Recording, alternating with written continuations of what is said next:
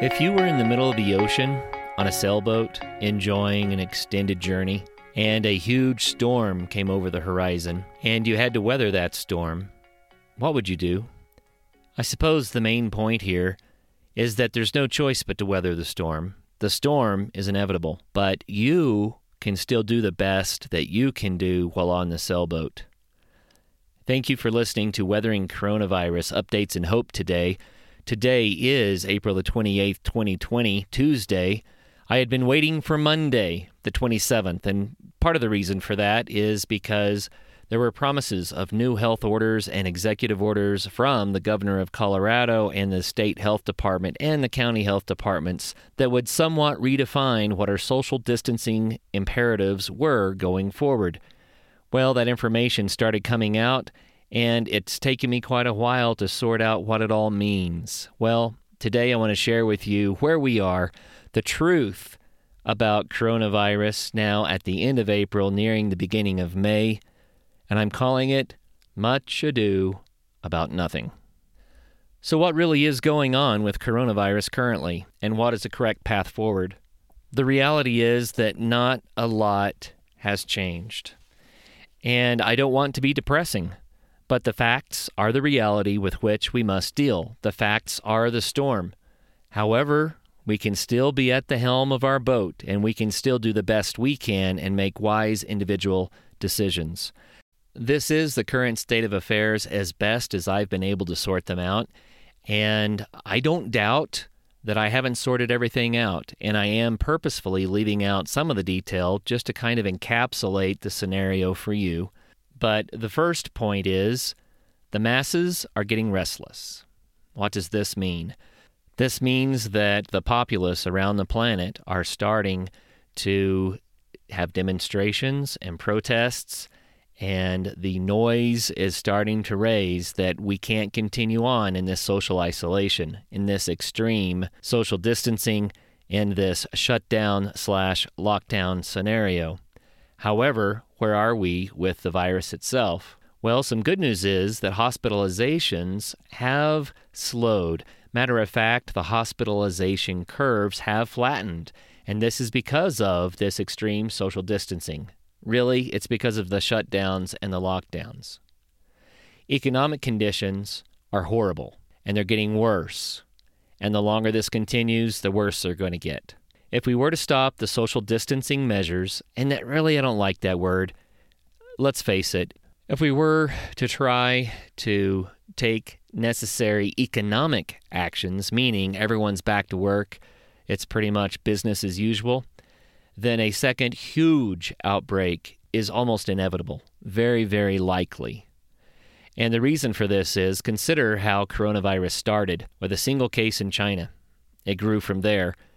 It traveled by air and sea to nations around the world, and we had just one seed, and then with few seeds that traveled to the various countries that turned into millions of cases around the planet, and now those are all seeds. If you take a moment to consider how this works, it's kind of like exponential growth. And let me see if I can explain that in a very simple way. This is a severely oversimplified model just for the sake of explanation, but it kind of gets the point across. Let's say that one person is sick, and that person makes one other person sick in one day. On day 2, there are 2 sick people, and those 2 sick people make 2 other people sick in one day. On day 3, there are 4 sick people, etc. So each day you have a doubling of the number of cases. Well, in 14 days, the first person, the case resolves. Hopefully that means they've recovered. So on day 14, with this daily doubling, you have 8,192 cases, but one person got well. So the 8192 becomes an 8191. Then the doubling continues, subtracting the people that are now getting well again. So the people that 14 days ago contracted it, they get pulled out of the total. So the next day, which is day 15, we have 16,382 cases. And then the next day after that, 32,760 cases. We continue for 30 days, right? So a total of 30 days, we now have 8,192 cases that have resolved. We also have 133,988,352 sick individuals. 133 million cases in 30 days. This is what the world was concerned about. Now, the bad news is the R-naught value is higher than 2. The good news is it wasn't higher than 2 per day. It was higher than 2 per case, meaning that if someone got sick, on average, about 3 other people are going to be sick. So in this example, we've accelerated the amount of time it takes for someone to actually catch coronavirus, right? And that's why the numbers seem so hyperinflated. But that was what we were trying to avoid as a world. Remember, this started with one person. I'm going to call that person the seed. It started with one seed, and in a month's time went to 133 million. So in this example, we have one other person getting sick each day, which is not really the way that this works. But it does illustrate what exponential growth can do. Rather, let's propose another model that is a little bit closer to the way that it really works. And this is not a definitive model. This is not how the government's doing it. I just want to illustrate a point. On day one person is sick. And this person, over the duration of the illness, is going to make 3 other people sick. And we're setting the duration of the illness to 14 days, which is a good average for COVID-19. So let's say on day 3, this person makes 2 other people sick. And then let's say they develop symptoms, they begin to quarantine, and maybe one other person gets sick, a family member or a healthcare provider, maybe midpoint through the illness on day 7. And then they make it the rest of the way through the illness and no one else catches it from them. So that's kind of the way it goes. Day 3, 2 people get sick from one person. And then on day 7, another person gets sick from that same person. So what happens over 14 days? Turns out 38 people got sick from one person in 14 days. So from one seed that was planted, we have 38 fruit. But now we have 38 seeds, and they're ongoing. So what happens in the next 14 days? So to oversimplify it a little bit, you could assume that each of these 38 people will make another 38 people sick in the next 14 days. So that means 1,444 cases at the end of 28 days. And that's using an R-naught value of 3. In reality, COVID-19 spread a lot faster than this, and I think the reason is because initially we didn't have an R-naught value of 3. Initially, people didn't know what was going on, and life was continuing as normal, so the R-naught value was much higher than 3. But if the R-naught value were limited to 3, then we get somewhere around, the 1,400 mark in 14 days. However, this is an oversimplified model. No one quote me on this, but the main reason I put this out there is to illustrate a point. Now consider for a moment that instead of having one person at the beginning of that time, you have 2 million people who are seeds. What happens in the next 28 days? That is the threat of a second outbreak. The first outbreak was triggered by one person. The second outbreak would be triggered by 2 million people. So you can see why the second outburst could be much, much greater than the first.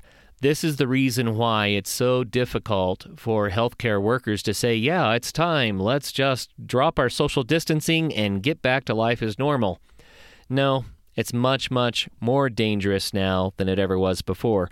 Consider that right now we have about 2 million active cases. So there have been over 3 million cases worldwide. Almost 1 million have recovered. Hooray! So that puts us somewhere around 2 million active cases today. And the reality of that is that we know it's much more than 2 million because only a tiny fraction of the world's population has been tested. But regardless, 2 million active cases, we have 7.7 billion people on the planet. So just a tiny fraction of the world's population has officially contracted the disease. So really, we're in a very young stage of coronavirus. Yeah, we've been in this lockdown, shutdown mode now for weeks, and the people are getting restless, and the politicians and the leadership are trying to decide what to do. But does this mean we're ready to take on coronavirus wide open with no holds barred? Absolutely not. We're not even close. The threat is greater now than it ever was before.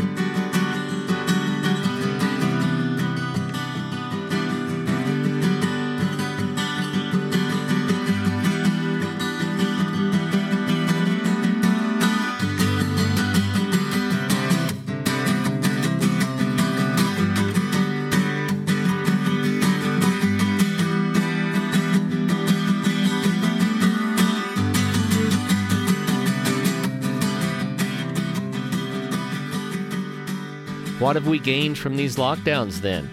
What have we gained from this extreme social distancing? Well, so far, we managed to not overwhelm our medical resources in most places in the world.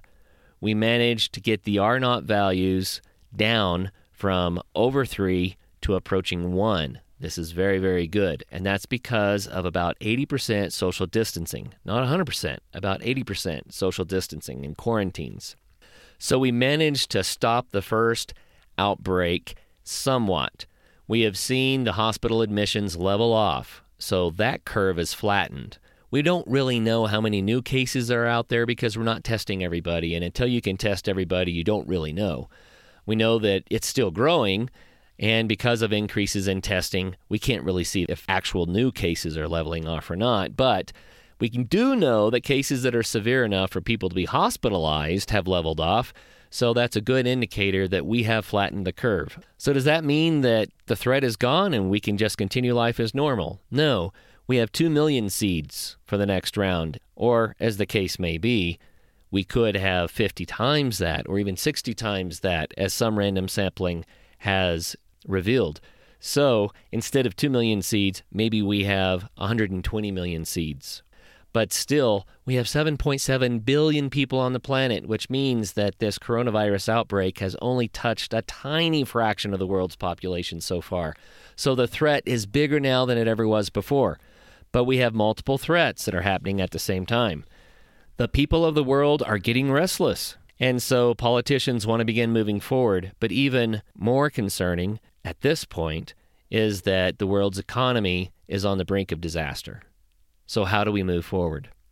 Well, the public health orders that came out in Colorado are probably indicative of what's happening in a lot of other places. I think the goal here was to give people a feeling of hope and progress without creating a new outbreak. And so in Colorado, they allowed meetings up to groups of 10. They're opening businesses as long as the business doesn't have more than 10 people in it at the same time.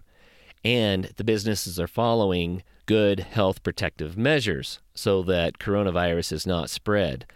So that was a relief. There were other things that were added about certain types of daycares and things like that. So what did that do for us? Restaurants are still closed. Large events are still shut down. Large businesses still you can't meet. But some small businesses can begin to operate a little bit again. Why did they do that? Well, they thought maybe that wouldn't cause the R0 value to shoot up through the roof and that people could get hope and see progress. But the reality is we're a long, long way from cracking this nut. It's a tough one. What are our hopes? What are our options at this point? Herd immunity is one option. That's where you say, forget about social distancing, let it run its course. Everyone's going to get sick, and a lot of people are going to die, and then hopefully we'll have immunity. There are issues with this, of course. The immunity that you get from the antibodies of COVID-19 are not yet established.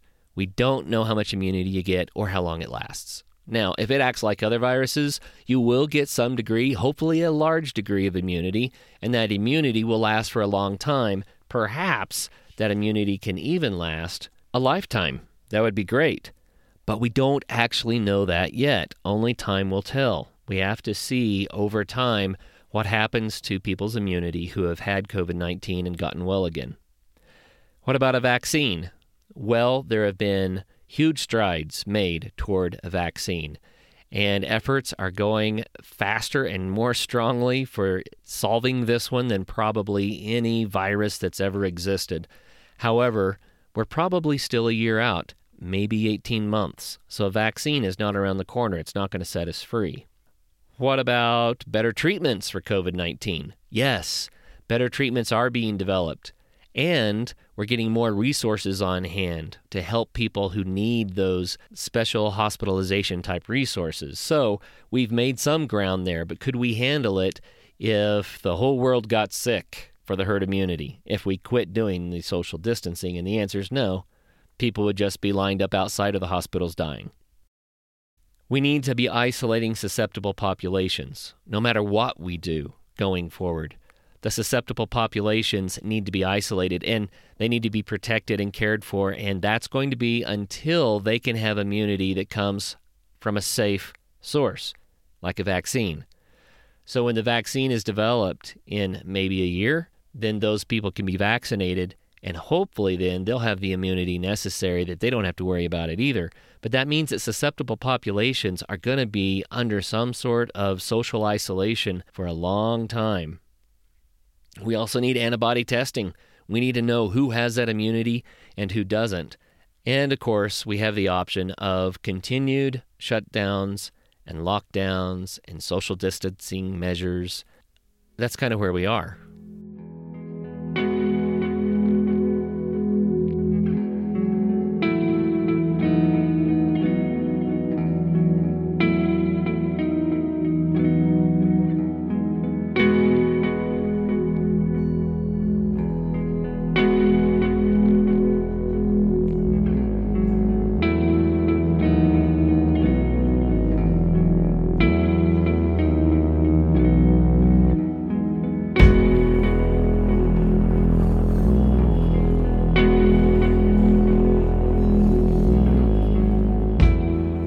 So I think the authorities have worked to try to keep people calm and say we're making progress, but at the same time, there's not a quick and easy and universal solution at this time.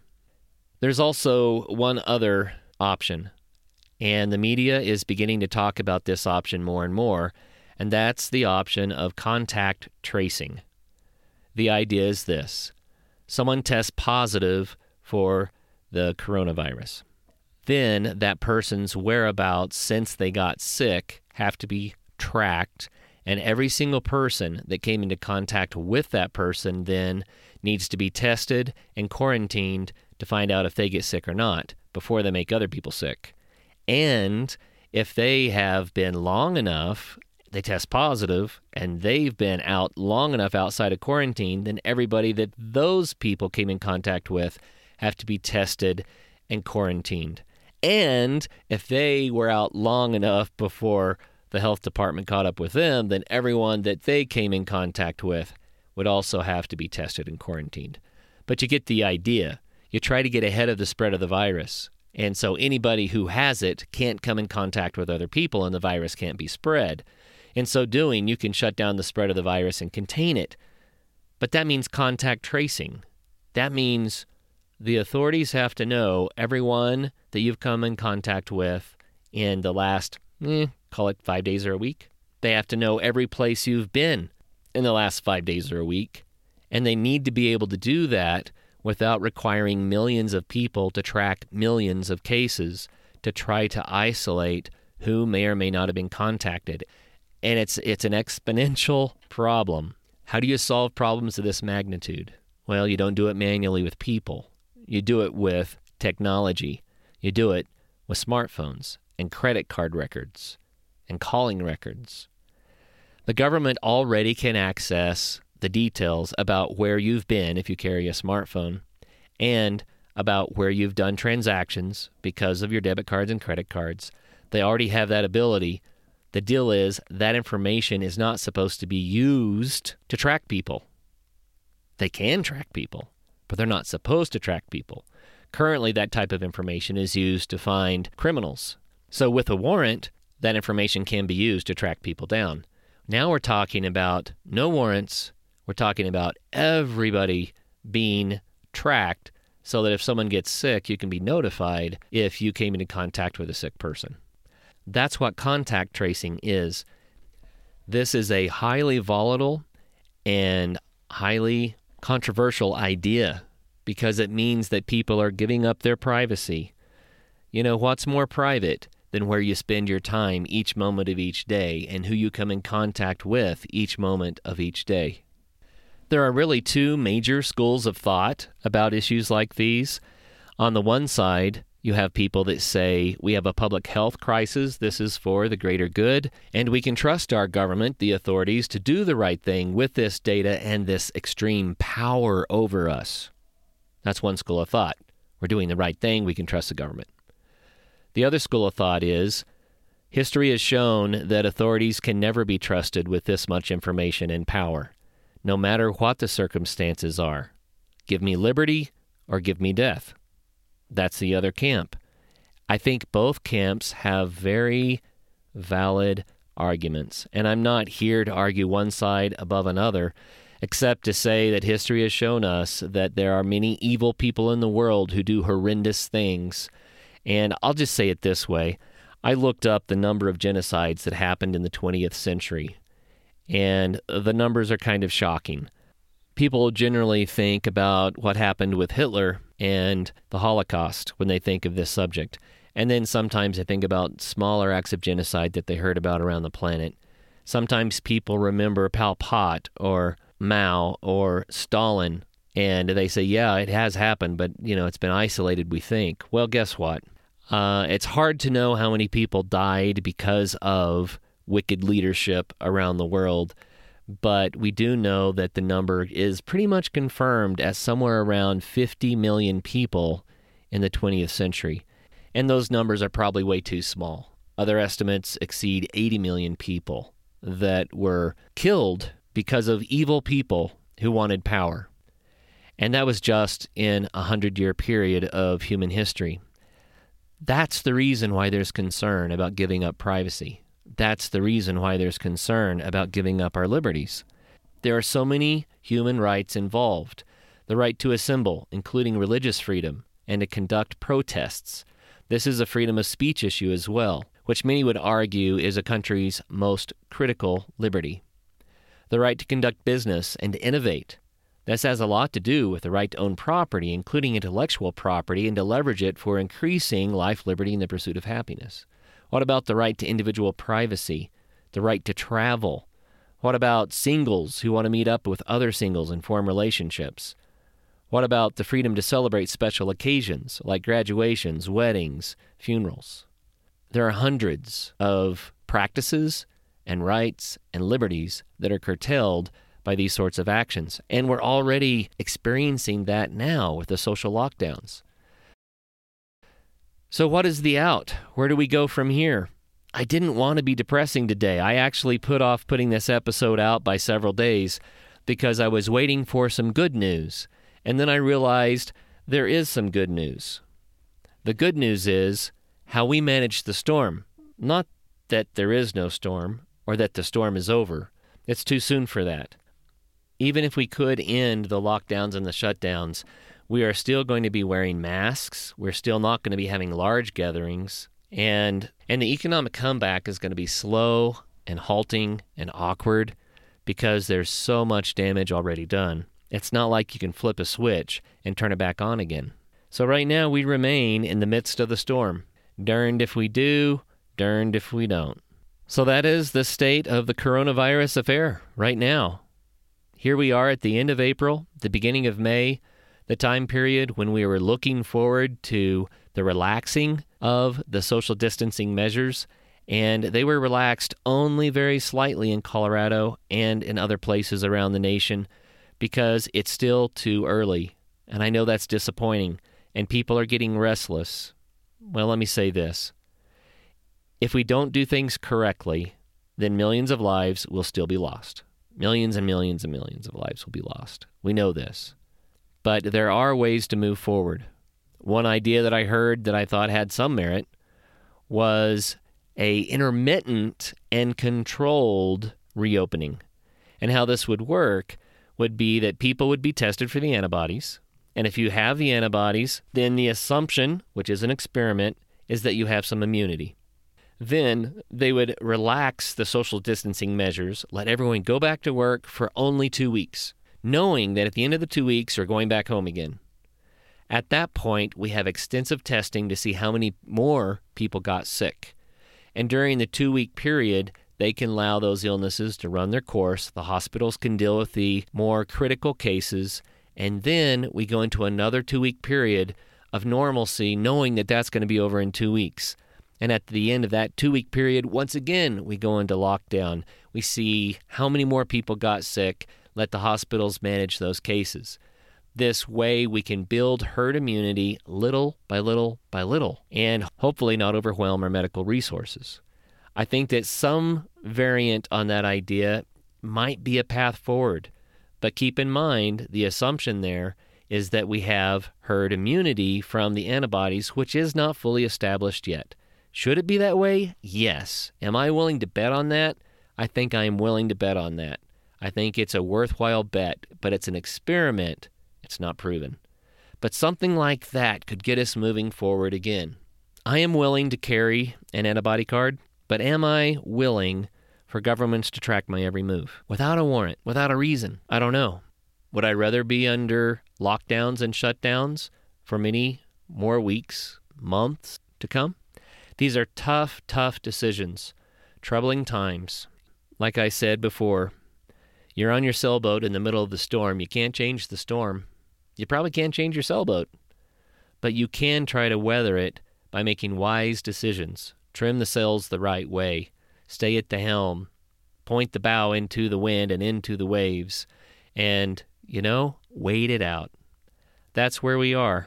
And I've said many times on this podcast, and I'm going to say it again, the things that get us through times like these are things like love and long-suffering and encouraging each other and forgiveness.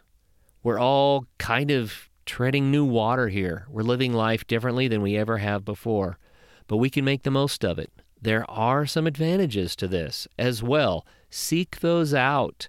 Look for what is positive in your life right now and maximize that. Take advantage of it. You may not have those opportunities in this way ever again. Hopefully, we won't have those opportunities in this way ever again. So let's maximize the good. Let's love on each other. Let's be patient. And I know people are frustrated. They don't like being told what to do, especially in countries like the United States that has always celebrated liberty, and for great reason. I've said for years, we should never sacrifice liberty on the altar of security, because then you get neither one. Let me say that again. We should never sacrifice liberty on the altar of security, because then you get neither liberty nor security in the end. At the same time, we still need to make wise decisions to protect people and to curtail the spread of this deadly virus. So we're doing what we can. We all have to pull together. One thing I do know is that humans have proven to be resilient and to survive much worse than this. And we can do the same. I think that generally, as a society, we're disappointed. A lot of people were looking forward to the end of April and the beginning of May as being free again, being able to resume activities in some degree of normalcy. But, boy, didn't happen a whole lot, did it? Well, that's probably the way it's going to continue for a while. The tools that we need to manage this crisis haven't yet been developed because we don't have a vaccine. We don't really know what the antibodies will do for us, although I think we should gamble on that one. And we don't have a way to test people en masse for the antibodies. We need test kits by the hundreds of millions. And until we have test kits by the hundreds of millions, then really we have our hands tied behind our backs. So where are we today? We are better off than we were a month ago. We've made a lot of progress. Are we ready for the exit, for the reopening, for the complete relaxing of social distancing? And the answer is no, not really even close. And the tools that we need to be able to do that are still some time out. So what do? We do the best we can. We love on each other. We keep on keeping on and make the most of these circumstances. Thank you for listening to Weathering Coronavirus. This is your host, Kurt Linville. Today's show is produced by Caleb Linville. And until the next show, stay safe out there.